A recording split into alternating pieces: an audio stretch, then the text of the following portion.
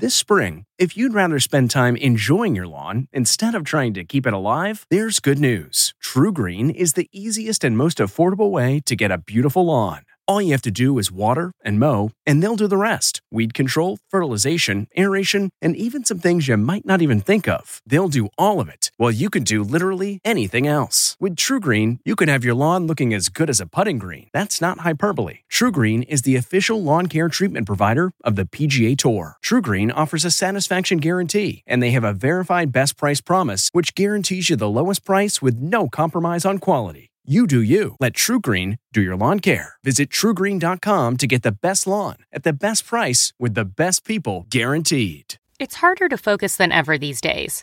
Thankfully, C4 has reinvented the energy drink game with C4 Smart Energy, the only energy drink clinically proven to provide enhanced mental focus, containing 200 milligrams of natural caffeine, a blend of vitamins, and zero sugar. It was formulated to support your well-being and help you feel your best, all while enhancing mental focus. From your brain to your body, C4 Smart Energy does it all and tastes amazing. Look for Smart Energy in the beverage aisle at your local Kroger, Albertsons, and Safeway grocery stores. C4 Smart Energy. Stay focused. I'm Major Garrett, and this week on Face the Nation, we will dive into one of the most closely watched governor's races in the country and examine problems facing America at home and abroad. We have new CBS polls in Michigan, Wisconsin, and Arizona, and in back-to-back appearances, we will hear from Republican Kari Lake and Democrat Katie Hobbs. They are running dead even to be Arizona's next governor. Our political panel will track this unique Arizona event and the week's news. Then, financial markets remain jumpy and recession anxieties got more fuel after the OPEC cartel cut oil production. We will check in with top economist Mohamed Al-Arian about the road ahead. Finally, a key bridge linking the Crimean Peninsula with Russia is destroyed. Ukrainians celebrate while Russia fumes. What are Vladimir Putin's options? Could one be battlefield nuclear weapons? We will have a report from the region. It's all just ahead on Face the Nation.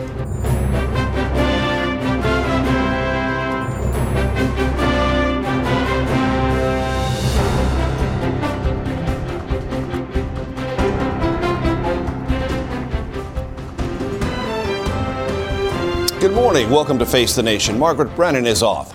We have new CBS Battleground Tracker polls from several key states. In Michigan, Democratic Governor Gretchen Whitmer is leading her Republican challenger, Tudor Dixon, 53% to 47%. In Wisconsin, we're tracking two statewide races. The governor's race between Democratic incumbent Tony Evers and his Republican challenger, businessman Tim Michels, is deadlocked, with both candidates at 50%. In the Senate race, incumbent Republican Senator Ron Johnson is polling at 50% against his Democratic rival Mandela Barnes, who is at 49%. We also learned last week in Arizona, incumbent Democratic Senator Mark Kelly is narrowly ahead of his Republican challenger Blake Masters, 51% to 48%. Joining us now to discuss all of this is CBS News Elections and Surveys Director Anthony Salvanto. Anthony, good morning. Catch us up on the dynamics of these Senate races. Good morning, Major. So Wisconsin and Arizona are two Senate races out of, I think, 5 that will ultimately determine control of the chamber. So they're both close for reasons that are across all of these races, and that is it's the economy against abortion, which is to say Democrats are winning voters who are concerned about abortion. That's happening in Wisconsin. Mandela Barnes is getting almost 3/4 of those who say it's very important. And then the economy. Republicans are winning voters who say the economy is most important, going to punish the party in power, and that's the Democrats. He's getting almost 2/3 of them. Now, having said that, each party is sort of jockeying to try to add another set of issues to that list. And on the Republican side, one of those is crime. So they're running attack ads. They're trying to tie Democrats to this unpopular position, and it is unpopular in Wisconsin, of defunding the police. And when voters perceive, if they perceive that Barnes supports defunding the police, again, that's their perception, then they aren't voting for him. And he's behind Johnson on the idea of will their policies keep you safe. Now, Democrats, for their part, would like to add this issue of election integrity, threats to democracy, after the attempts to overturn 2020. Under that banner of threats to democracy, some Republicans won their primaries by denying or questioning the 2020 election.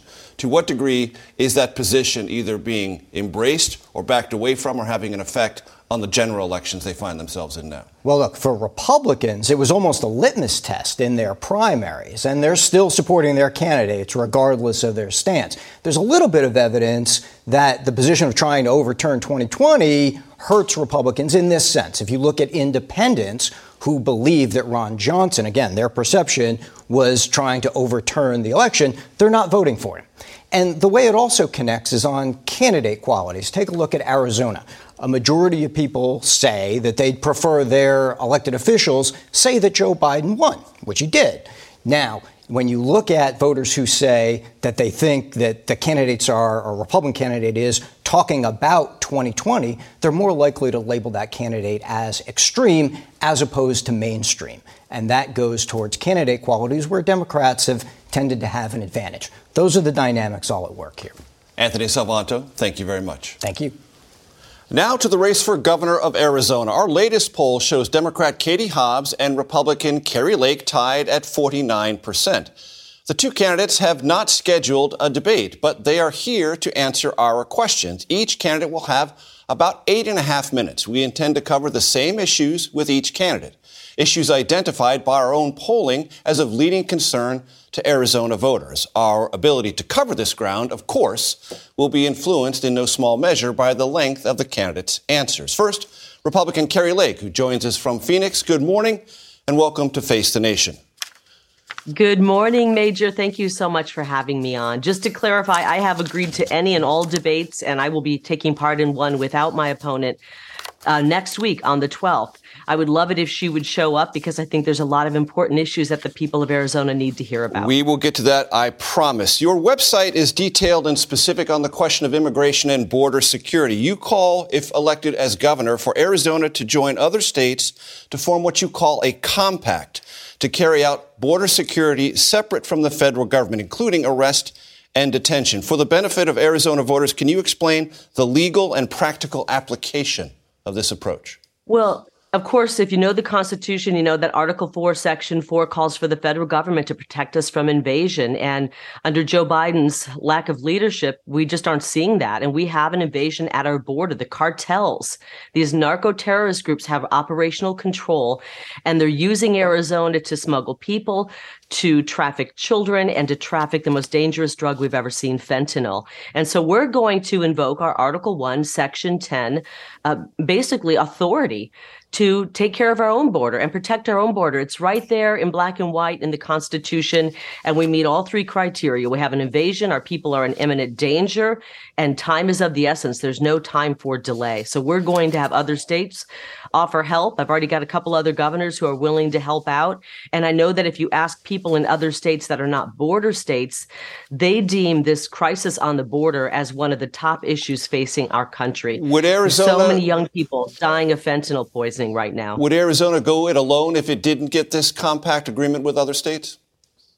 Yes, we will, but I believe we will get help. I've already talked to some other governors, and they're vowing to help us out wherever they can because they realize that what comes into Arizona, fentanyl, people coming here illegally, children being trafficked, doesn't stay in Arizona. It goes to all 50 states.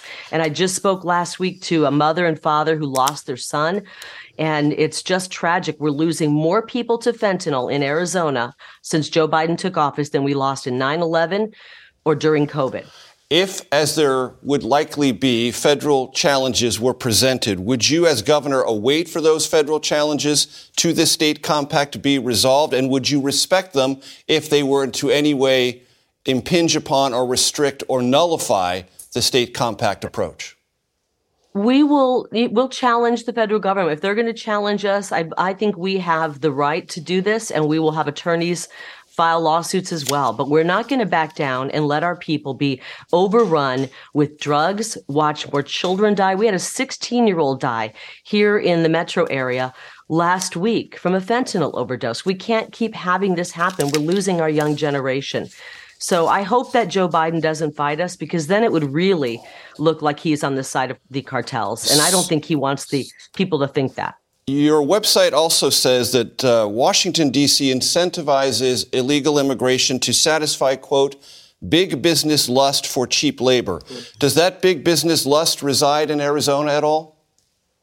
I think it resides everywhere. And we saw it with Nancy Pelosi last week. I mean, it was the most racist thing I think I've heard her say, although she said quite a few things that are offensive. She said these people coming in illegally should go pick fruit in the South. I mean, I couldn't believe my ears, Major, when I heard that. We want to make sure that our middle class and our working class are healthy. The Democrats used to care about our working class, and now they appear that they don't. They want to see 5 million people come in. These 5 million people, where are they staying? They're not staying on the streets. It's American citizens who are homeless, and they're taking jobs from hardworking Arizonans. And we're going to start putting Arizona first and protecting our citizens in this state. Nominee Lake, our polling shows that abortion is a very important issue to Arizona voters. You have been quoted as saying Arizona will be a state where we will not be taking the lives of our unborn anymore. You've also more recently been quoted as saying that in Arizona, abortion should be rare and legal. Are those statements consistent? I was in an interview when I said that, and I was telling the interviewer that when abortion was first presented, they said it should be rare, safe, and legal. And now it's become anything but rare. In Katie Hobbs' world, and you can ask her about this, I understand she's coming up next, they're for abortion right up until birth. If you are in the hospital in labor, the abortionists are for giving you an abortion if you desire one. What are you for? We need to draw the line. We need to draw the line somewhere. I am going to be the executive of the state, the chief executive officer, and I will follow the law. The law right now, as it stands, is Governor Ducey's law at 15 weeks, and we'll follow the law. Would you seek to restrict abortions beyond closer than 15 weeks? Sure. I'm a woman. I'm a mother. I'm all for women's health care. I come from a large family, 7 sisters I have. Of course, I want women's health care. This has moved beyond health care. We're not giving women choices. I'm for giving women true choices. And when they walk into an abortion center, they're only given one choice. They're not told that you have the choice to keep your baby and we can help, and here's how. Or we can help you find a loving family who will adopt your baby. I want to give women true choices. I will uphold the law, whatever that law is. And I want to see to it that we save more lives. Right now, the Democrats have started pushing so far from that rare but safe to anything goes up to 9 months of pregnancy, after birth. Katie Hobbs, my opponent, actually is voted for, and you look at her voting record, allowing a baby who survives an abortion, that the hospital would refuse medical care and allow the baby to die on a cold metal tray. We will take that up with Katie Hobbs, I guarantee you. This week, Nominee Lake, a 64-year-old Iowa man was arrested and charged for threatening to lynch Maricopa County Supervisor Clint Hickman. In reaction, Hickman said, people in positions of influence and leadership in Arizona are silent. How can you be silent? Do you have a reply for Mr. Hickman? And would you support, and do you support, federal and state prosecution of anyone who threatens the lives of an election worker? I think that anyone who threatens anyone's lives should be detained and questioned. I'm not for violence in any way. And I should remind you that, during COVID, when a lot of Americans were faced with not being able to use their free speech to speak out against what was happening, they were losing their jobs, they were losing their businesses, they were being forced to get shots that they didn't want. People were being bullied and attacked and also threatened during that time. I think we need to get back to where we have free speech and we shouldn't be threatening people. And I hope that they arrest that man and detain him. Earlier this week, Blake Masters, as you know, Republican nominee for the Senate, said he has not seen evidence of vote counting problems or election results that would have changed the outcome of the 2020 presidential election. He also said President Biden is the legitimate president. Do you agree? I think we have major problems in our election system. And it goes back to 2000. We had Democrats saying that 2000 election wasn't fair. They were complaining the 2004 election wasn't fair. 2016, Kamala Harris spoke out and said that the electronic voting machines were hacked in front of her eyes, and nobody called them election deniers. And now all of a sudden in 2020, Garrett, we don't have free speech anymore. We can't speak out against our own elections. All I'm asking for is the ability to speak out. When our government does something wrong, we should be able to speak out against it. Do you agree with the statement that Blake Masters made? I'm not going to take on what Blake said. I'm going to take on what I said. And what I say is we have problems in our election. They haven't been solved in 2016. They weren't solved in 2018. Just a month or two ago during our primary election, and I'm sure your viewers don't even know this, Katie Hobbs' office advised the counties on how many ballots to print. This was 2 months ago. And they underprinted ballots in our biggest county, and they ran out of Republican-only ballots 1 hour into voting. We have to restore honesty to our elections. In fairness, we must restore honesty. In fairness and in timing for both you and Katie Hobbs, we have to end it there. Thank you very much for being with us on Face the Nation. Face the Nation. We'll be back in just 1 minute. Stay with us. This episode is brought in part to you by Audible, your go-to destination for thrilling audio entertainment. Whether you're looking for a hair-raising experience to enjoy while you're on the move or eager to dive into sinister and shocking tales, Audible has an exclusive collection of thrillers from best-selling authors that will keep you on the edge of your seat. Like James Patterson's first audio-only thriller, The Coldest Case. Experience stories like never before, where every chilling detail is brought to life by captivating sound design. Plus, as an Audible member, choose one title a month to make yours forever. And now, new members can try Audible free for 30 days. Just visit audible.com/WonderyPod or text WonderyPod to 500-500. That's audible.com/WonderyPod or text WonderyPod to 500-500. The comfort of your favorite seat is now your comfy car selling command center, thanks to Carvana. It doesn't get any better than this. Your favorite seat's the best spot in the house. Make it even better by entering your license plate or VIN and getting a real offer in minutes. There really is no place like home. And speaking of home, Carvana will pick up your car from yours after you finalize your offer. Visit Carvana.com or download the app and sell your car from your comfy place. Now to Katie Hobbs. She is the Democratic nominee for governor, and she's also in Phoenix this morning. Secretary Hobbs, good morning. Welcome to Face the Nation. So your opponent said you don't want to debate. I'd like to ask you, are there any conditions under which you would agree to debate Kari Lake so the voters of Arizona could hear from the two of you side by side and in real time? Look, what I have been focused on is opportunities like this where they can see us back to back and hear directly from us about the issues that are important to Arizonans and how we would govern without a circus like she created during the GOP Republican primary. I have no desire to be a part of the spectacle that she's looking to create because that doesn't do any service to the voters of Arizona to hear from us where we stand on the issues and how we would govern. So sometimes voters learn things from moments of duress or challenge or circus. Don't you think you're strong enough to handle any kind of circus Kari Lake might present if, in fact, she were to present one? Don't the voters of Arizona deserve to see that real? I think the voters of Arizona have had a chance to see how I work under crisis throughout my leadership during the 2020 election as Secretary of State, when we had to combat multiple election challenges from former President Trump and his band of election deniers, including my opponent, Kari Lake. So I want to ask you about immigration. We had a long conversation with Kari Lake about that. Last night you tweeted, Arizona bears the brunt of the failures of U.S. immigration policies. Now, by our count, that is your second tweet in a month about immigration. Who specifically is responsible for this failure, and why only now did you decide to share that sentiment with your Twitter followers? Oh, this is certainly not the first time that I've spoken out about immigration in this campaign. We are a border state, and immigration is a very important issue to Arizona voters. And as a border state, we have borne the brunt of decades of inaction in Washington from both parties to address both border security and comprehensive immigration reform. And we need the federal government to step up. But what I want to be really clear about is that my opponent's positions on this issue are nothing but empty rhetoric. She's not offering real solutions. When she talked about invoking the constitutional authority of the state, she's talking about declaring an invasion at our southern border. That would do absolutely nothing to increase border security, but it would bring untold levels levels of chaos into our state.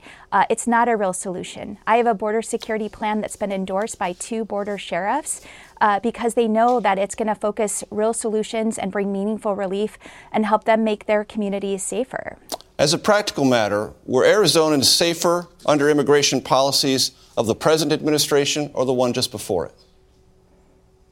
Look, we've had a pretty bad immigration policy for decades. We need to get comprehensive immigration reform done, and it's both parties in Congress have been dragging their feet to get this done. But when you say there is a failure of current immigration policy, that's a Biden administration failure, is it not, by definition? Look, Trump centered his whole immigration policy around finishing the wall, and it's not done. And but Biden does need to step up immigration and border security. Absolutely, Arizona is bearing the brunt of illegal drug trafficking, gun trafficking, and smuggling. And we do need more border security. It's not going to get done by declaring an invasion at the border or dismantling the FBI, which is another thing that my opponent has called for. On the question of abortion, your opponent described you as something of an extremist. Those are her words, not ours. Do you support the current 15-week ban in Arizona, or would you seek a different approach? And is there a week limit different than 15 weeks you are in favor of? And if so, why? I don't support the 15-week ban, but let me just say that Kari Lake is entirely misconstruing my position on this issue. You and I both know that late-term abortion is extremely rare, and if it's being talked about, it's because something has gone incredibly wrong in a pregnancy. A doctor's not going to perform an abortion late in a pregnancy just because somebody decided they want one.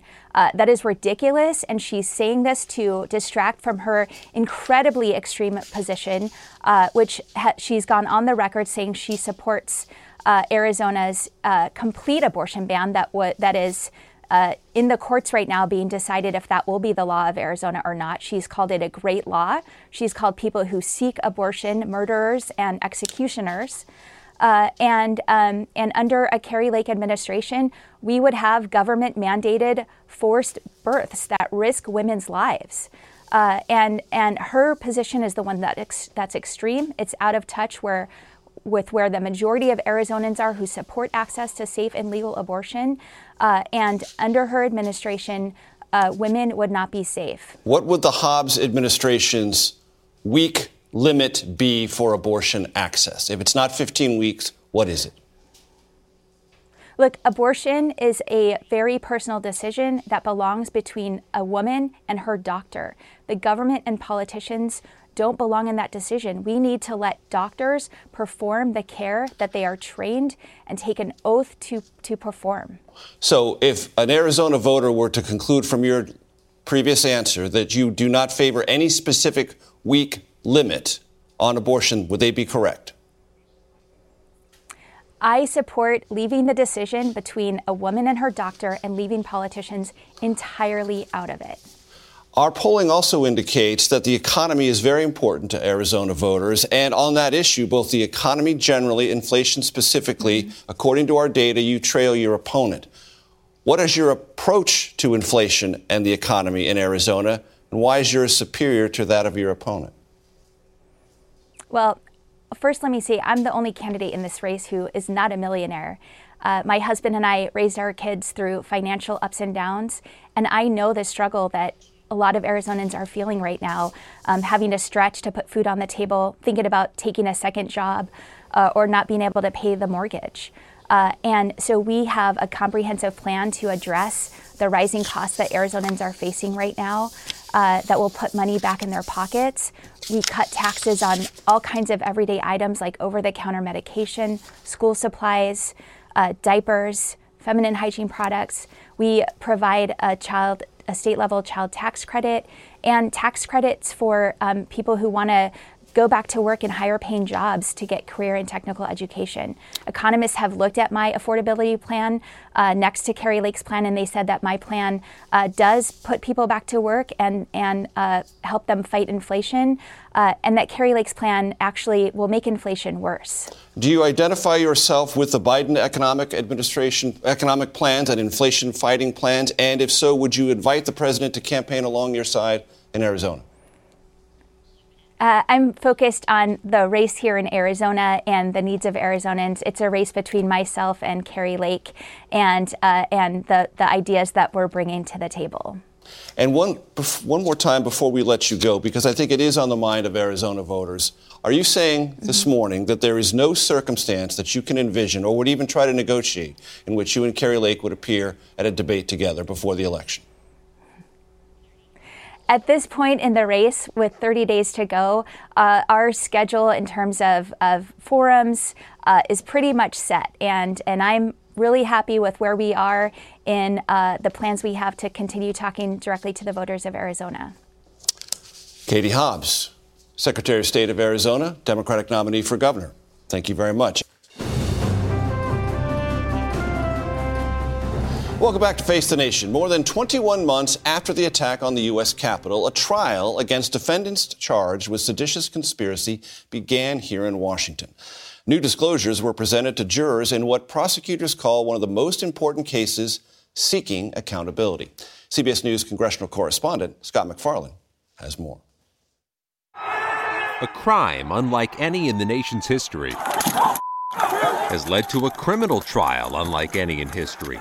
Stewart Rhodes, military vet, Yale law grad, and former congressional staffer, is founder of the far-right Oath Keepers Group. Along with 4 co-defendants, he's standing trial for seditious conspiracy, accused of plotting to attack and block the peaceful transfer of power in America, and facing decades in prison if convicted.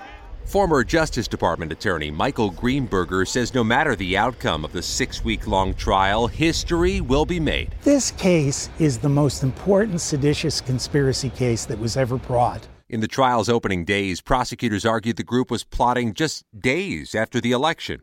Jurors heard a clip of Rhodes from November 9, 2020, urging his group to be ready to fight to create a pathway to keep Trump in power. I'm willing to sacrifice myself for that. But the fight starts there. Okay? Now, give President Trump what he needs, frankly. Prosecutors showed an open letter written by Rhodes to then-President Trump, encouraging Trump to invoke the Insurrection Act to mobilize military veterans and militias and order a new election the militia would help administer. They played this interview clip of Rhodes for jurors. We have men already stationed outside D.C. as a nuclear option. Prosecutors argued the conspirators shared messages referencing civil war and predicting blood and violence. They said the group staged guns outside the D.C. limits and helped the execution of a military stack formation to breach the Capitol. For the Justice Department, which has gone to trial against approximately 20 January 6 defendants so far and won convictions in every case before a jury, the stakes here are higher. The Justice Department has limited experience going to trial on the charge of seditious conspiracy, but Greenberger says the trial itself could help avert a future attack. Bringing the trial shows all these people out there think, oh, I'll go to Washington, I'll have a good time, it'll be fun, we'll break into the Capitol. No, you're going to end up, win or lose, convicted or not convicted, devoting a large part of your life and your fortune to defending yourself. The trial resumes Tuesday, and the jurors ought to get comfortable. This could last all the way up to Thanksgiving. 6 to 7 weeks is the estimate. Speaking of getting comfortable, we have a nice big full table here at Face the Nation. I want to welcome everyone. CBS News congressional correspondent Nicole Killion joins Scott MacFarlane. Also, we have New York Times chief White House correspondent Peter Baker and New Yorker staff writer Susan Glasser. Susan and Peter, I want to also let you know, are co-authors of a new book on the Trump presidency called The Divider. It's great to have you all with us. Susan and Peter, I want to start with you. To what degree did what you just saw with Kari Lake, who many in the Trump world regard as a fast-rising star, reinforce what you write about in The Divider? Well, thank you very much, Major. I was really struck in your interview with her that the Trumpist style in American politics, a la the famous paranoid style in American politics, seems to be with us. Whether or not Trump himself is literally on the ballot, I think that Kari Lake is an example. First of all, she was rerunning a Trump play from the 2018 midterm elections, which did not work, by the way, in which he falsely claimed that there was an invasion at the southern border and actually sent real U.S. military troops to defeat this fake invasion. You have her and other candidates now using this language of invasion. I think we should point out, as a matter of fact, that we are not actually experiencing an invasion, number one. Number two, you have brazenness, I think, as a superpower. And so you have, for Donald Trump, right, he's willing to go anywhere, to say anything. And one thing he's found is that millions will follow him. For example, in the election lies about 2020. Interestingly, in your interview, she was not willing to actually come out and say that Joe Biden was not what Blake Masters said. Absolutely. Running for the Senate as a Republican in Arizona. Even though they've all sought Trump's endorsement on the basis that they endorse his false claims. Very interesting. Does that mean that they can't quite fully imitate Donald Trump? Peter, and yet, I think it's important to put the and yet. Kari Lake is running neck and neck in Arizona. Donald Trump got millions more votes when he ran for re-election in 2020 and 2016. What does that tell you? Yeah. Well, we call the book The Divider not because Trump created the divisions in our society, but he manifested them. He's the manifestation of them, and he figured out how to exploit them politically. And what we're now seeing is whether he can his inheritors, if you will, can then translate that same style, that same technique and approach on the state level in places like Arizona, Michigan, Wisconsin, and so forth. And the answer right now is they have a real strong support. It's a very evenly divided country. When you see these battleground states at 50-50, it tells you that the Trump part of the country is not just a minority. It's a significant part of America. And we have to confront that one way or the other. And it can't be dismissed. This is something that's going to outlast Trump himself. Do you think that voters drawn to it are wrong to be drawn to it? Or that is an acceptable alternative in American politics and that there is something Democrats are missing about this particular approach? Yeah, there's a politics of grievance, right? What Trump successfully tapped into is a sense out there of resentment among a lot of Americans who feel like the elites in some fashion or another have let them down, whether the elites be, in Washington or in their state capitals. It's also dividing, of course, along racial lines, along cultural lines, along ethnic and income lines. And it's been a successful trademark in this era. And the question is, how do you address those concerns in a way that doesn't exacerbate the divisions instead of, bring people together? Nicole, you're on Capitol Hill, but you've also been traveling. What have you been seeing in relation to the things that Peter and Susan have been talking about? I know you were recently in Georgia. There's a Trump preferred candidate there. Had a very stressful week. Catch us up. Well, that's right. And in terms of Herschel Walker, for now, the party seems to be standing with him.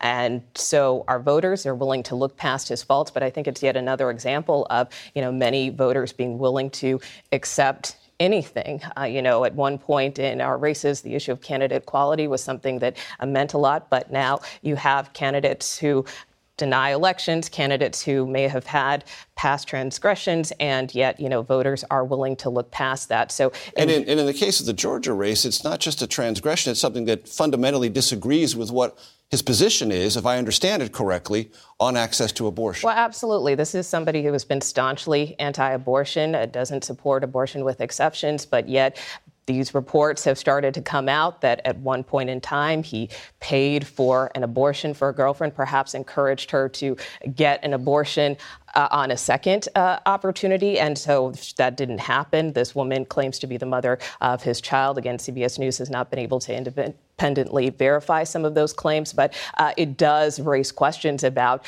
where he comes down on this issue. And this race is critical. I mean, this race could really decide control of the Senate. And so this is kind of a make or break moment for his campaign. Scott, you watch the trials, the prosecutions resulting from January 6, 2021 very closely, but you also keep a very close eye on the atmospherics around the Capitol and the midterm elections itself. What is the sense of risk that members of Congress seeking re-election feel they are under, either at home or in the Capitol itself? Significantly growing risk. In just a year's time, Capitol Police have investigated thousands of potential threats against members of Congress. And then the Justice Department reveals that it has a task force that is also reviewing hundreds, if not thousands, of potential threats.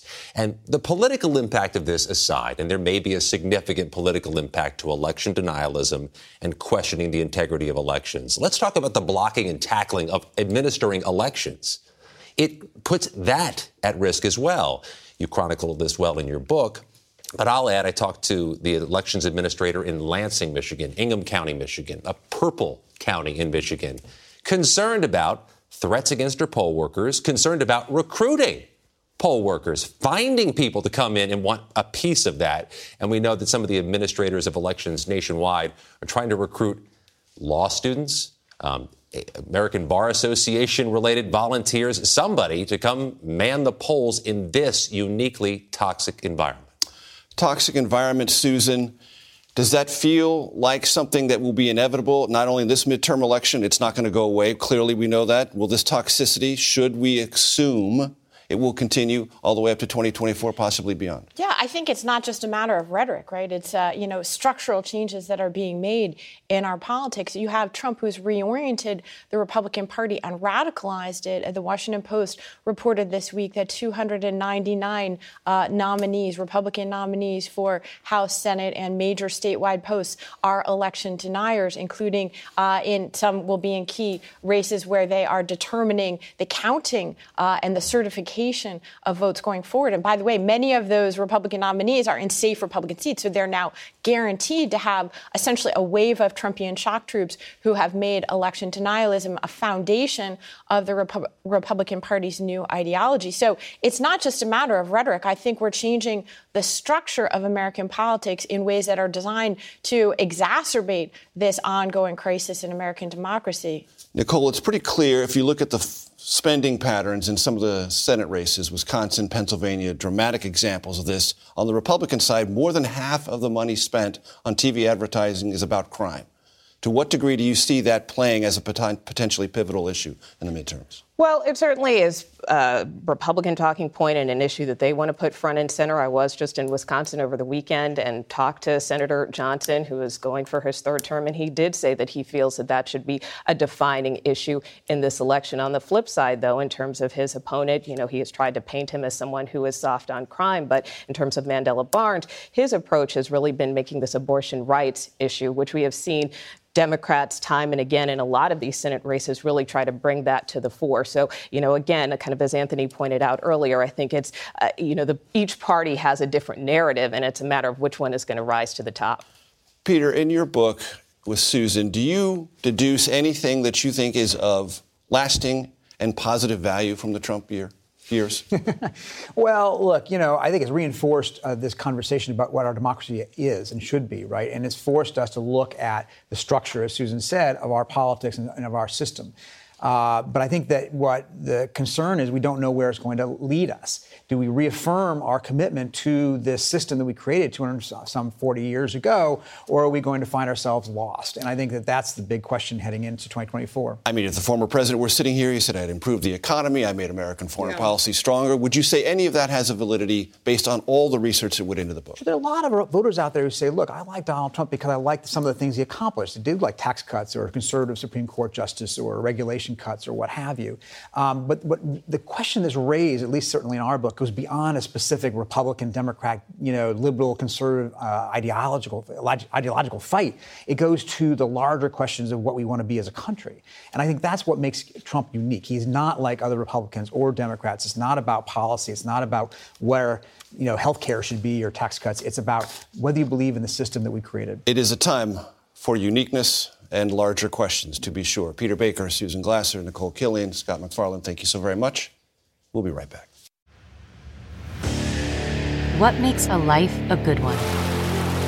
Is it the adventure you have? Or the friends you find along the way?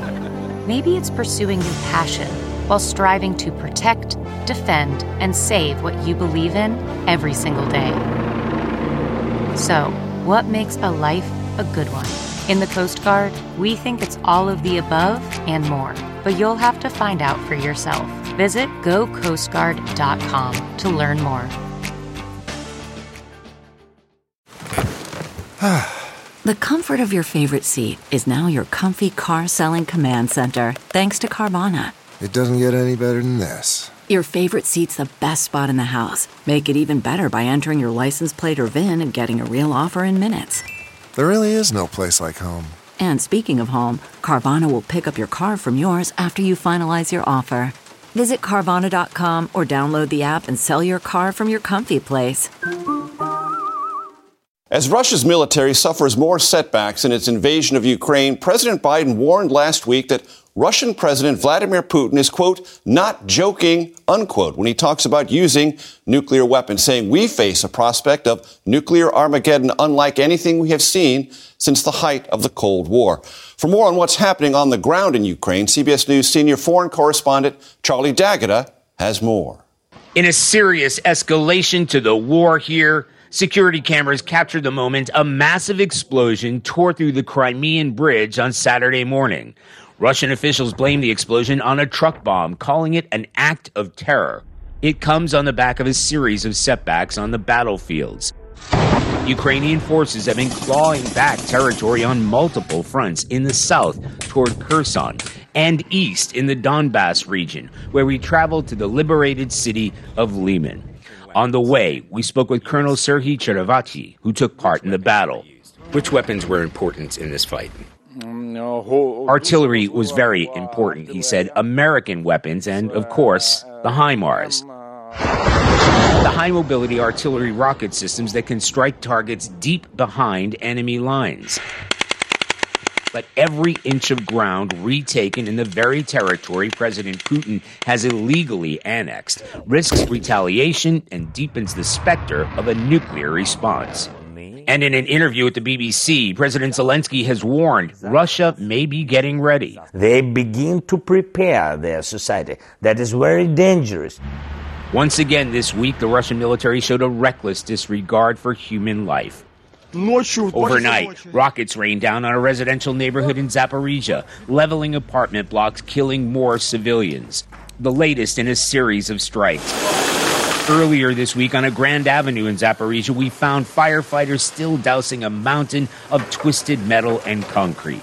Several hours after the rocket attack and the building is still smoldering, this is no longer a rescue operation. And this is in an upmarket neighborhood in the center of town.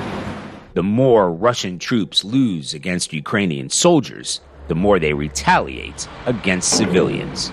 Renewed shelling at the Zaporizhia nuclear power plant has cut the main power lines there. Engineers have had to rely on emergency diesel generators. President Putin has signed a decree declaring that it's now officially under Russian ownership. Major? Charlie, thank you. We'll be back in a moment. At Amica Insurance, we know it's more than just a car or a house. It's the four wheels that get you where you're going and the four walls that welcome you home. When you combine auto and home insurance with Amica, we'll help protect it all. And the more you cover, the more you can save. Amica. Empathy is our best policy. CarMax is putting peace of mind back in car shopping by putting you in the driver's seat to find a ride that's right for you. Because at CarMax, we believe you shouldn't just settle for a car. You should love your car. That's why every car we sell is CarMax certified quality, so you can be sure with upfront pricing that's the same for every customer. So don't settle. Find love at first drive and start shopping now at CarMax.com. CarMax, the way car buying should be. We turn now to America's economic challenges. And to help us out, I want to bring in Mohamed El-Erian. He is the chief economic advisor at financial services company Allianz. He is also president of Queens College in Cambridge. He's good enough to join us this morning from New York. So this week was a very volatile week in the U.S. stock markets. Volatility has been ever present, I would say, during this calendar year, but this week seemed really volatile. For our audience, break it down. What's going on? What is the source, if you can identify it, of that volatility? So the main source of this volatility is changing perceptions of the Federal Reserve. We are in this incredible situation, Major, where good news for the economy is bad news for the markets. And that's because the markets are worried that the Federal Reserve will tip us into recession by overreacting to strong economic news. Every White House I've ever covered, and it's been more than one or two, has said, you know, the markets isn't the economy. The economy is the economy. And what markets do, markets are going to do. Even so, volatility affects people's retirement, their planning, and their sense of their medium and long-term futures. How should people be looking at that? And when they hear the president, as he did on Friday, talk about navigating this transition, what does that mean? So first, there's volatility and there's unsettling volatility. Volatility when things go up and down, and on the whole, you're better off over time. But that's not what we've had this year. We've had unsettling volatility because we've had the stock market down by anything from 20 to 30%. We've had bonds, which are supposed to safeguard your investment, also down by about 15%. So there's been nowhere to hide. That's why people feel insecure. That's why they look at their retirement plans with concern. The president is right. We are currently on what I think of as a bumpy journey to a better destination. And we need to navigate both the journey and get ready for the destination. There is a possibility that the Federal Reserve makes another mistake and that bumpy journey actually changes the destination. That's why the markets are on edge. Is it your perspective that the Federal Reserve has already made a series of mistakes, either not acting fast enough or overreacting? So it's made two big mistakes that I think are going to go down in the history books. One is mischaracterizing inflation as transitory. By that, they meant it is temporary, it's reversible, don't worry about it. That was mistake number one. And then mistake number two, when they finally recognized that inflation was persistent and high, they didn't act. They didn't act in a meaningful way. And as a result, we risk mistake number three, which is by not easing their foot off the accelerator last year, they are slamming on the brakes this year, which will tip us into recession. So yes, unfortunately, this will go down as a big policy error by the Federal Reserve. Continuing your metaphor, slamming on the brakes, does that mean it is impossible to achieve the either literal or mythical soft landing?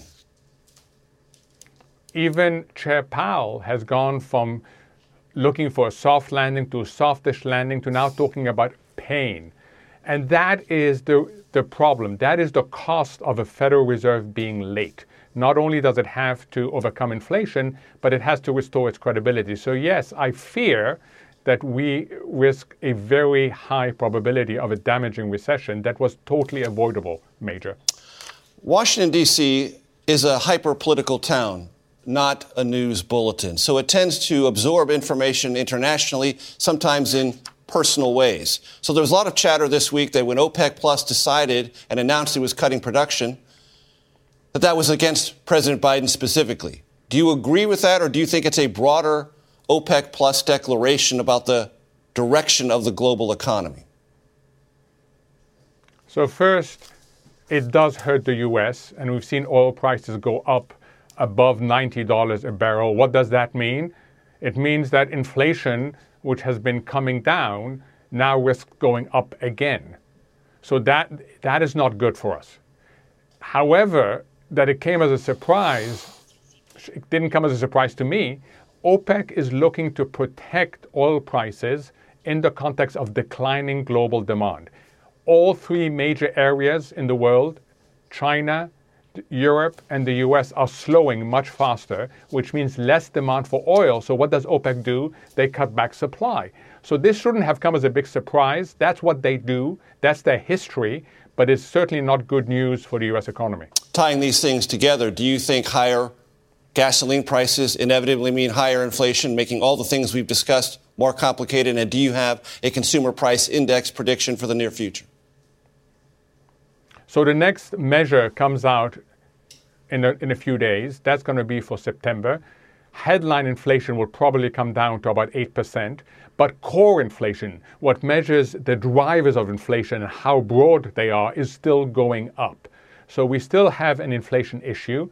Inflation will come down, Major. The question is, does it come down with a slowdown in the economy or a major recession? That is the question that's being debated right now. It's not whether we'll have inflation coming down. We will, but it's the cost of that inflation coming down. Is the jobs report this week a silver lining in all of this otherwise gloomy assessment? It certainly is. We created 263,000 jobs. That's a lot for this stage. We also reduced the unemployment rate to 3.5%. That's really low. There was one concern, which is that labor force participation, how many people are in the labor force, came down. And that's not good news, and it talks to the importance of focusing on human capital. One last thing before I let you go. We have about 30 seconds. About 2 or 3 months ago, it was common for people on the web to see stagflation headlines. We are not in a stagflation situation. We are.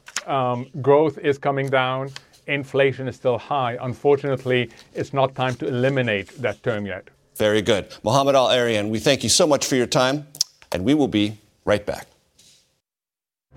Well, that is it for us today. We want to thank you for watching. Margaret will be back next week.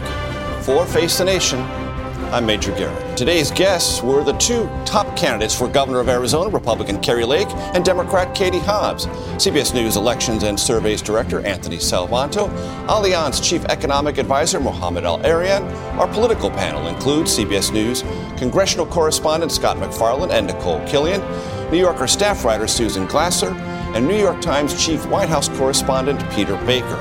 The executive producer of Face the Nation is Mary Hager. This broadcast was directed by Shelley Schwartz. Face the Nation originates from CBS News in Washington. For more Face the Nation, we are online at facethenation.com, and you can follow Face the Nation and CBS Radio News on Twitter, Instagram, and Facebook.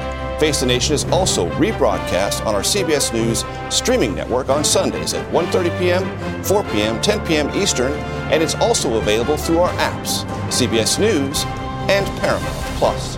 If you like Face the Nation with Margaret Brennan, you can listen early and ad-free right now by joining Wondery Plus in the Wondery app or on Apple Podcasts. Prime members can listen ad-free on Amazon Music.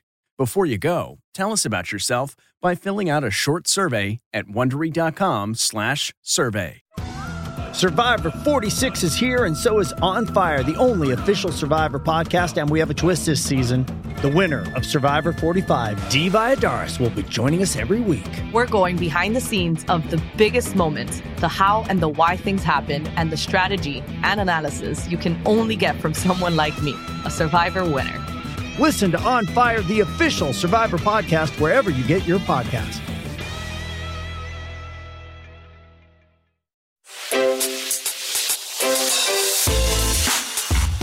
Hi, this is Jill Schlesinger, CBS News business analyst, certified financial planner, and host of the Money Watch podcast. This is the show where your money is not scary and it's not boring. It is a show that's all about you. It's your questions that make it possible for me to provide unconventional and entertaining insights on your money, and maybe more importantly, on your life. I'm going to be your financial coach, someone who brings common sense and an insider's perspective on how to manage your money and your emotions. And I promise we are going to have a little bit of fun along the way. Have a question from retirement to career changes to college funding? Just send us an email at askjill@jillonmoney.com. Follow Money Watch wherever you get your podcasts. You can listen ad-free on the Amazon Music or Wondery app.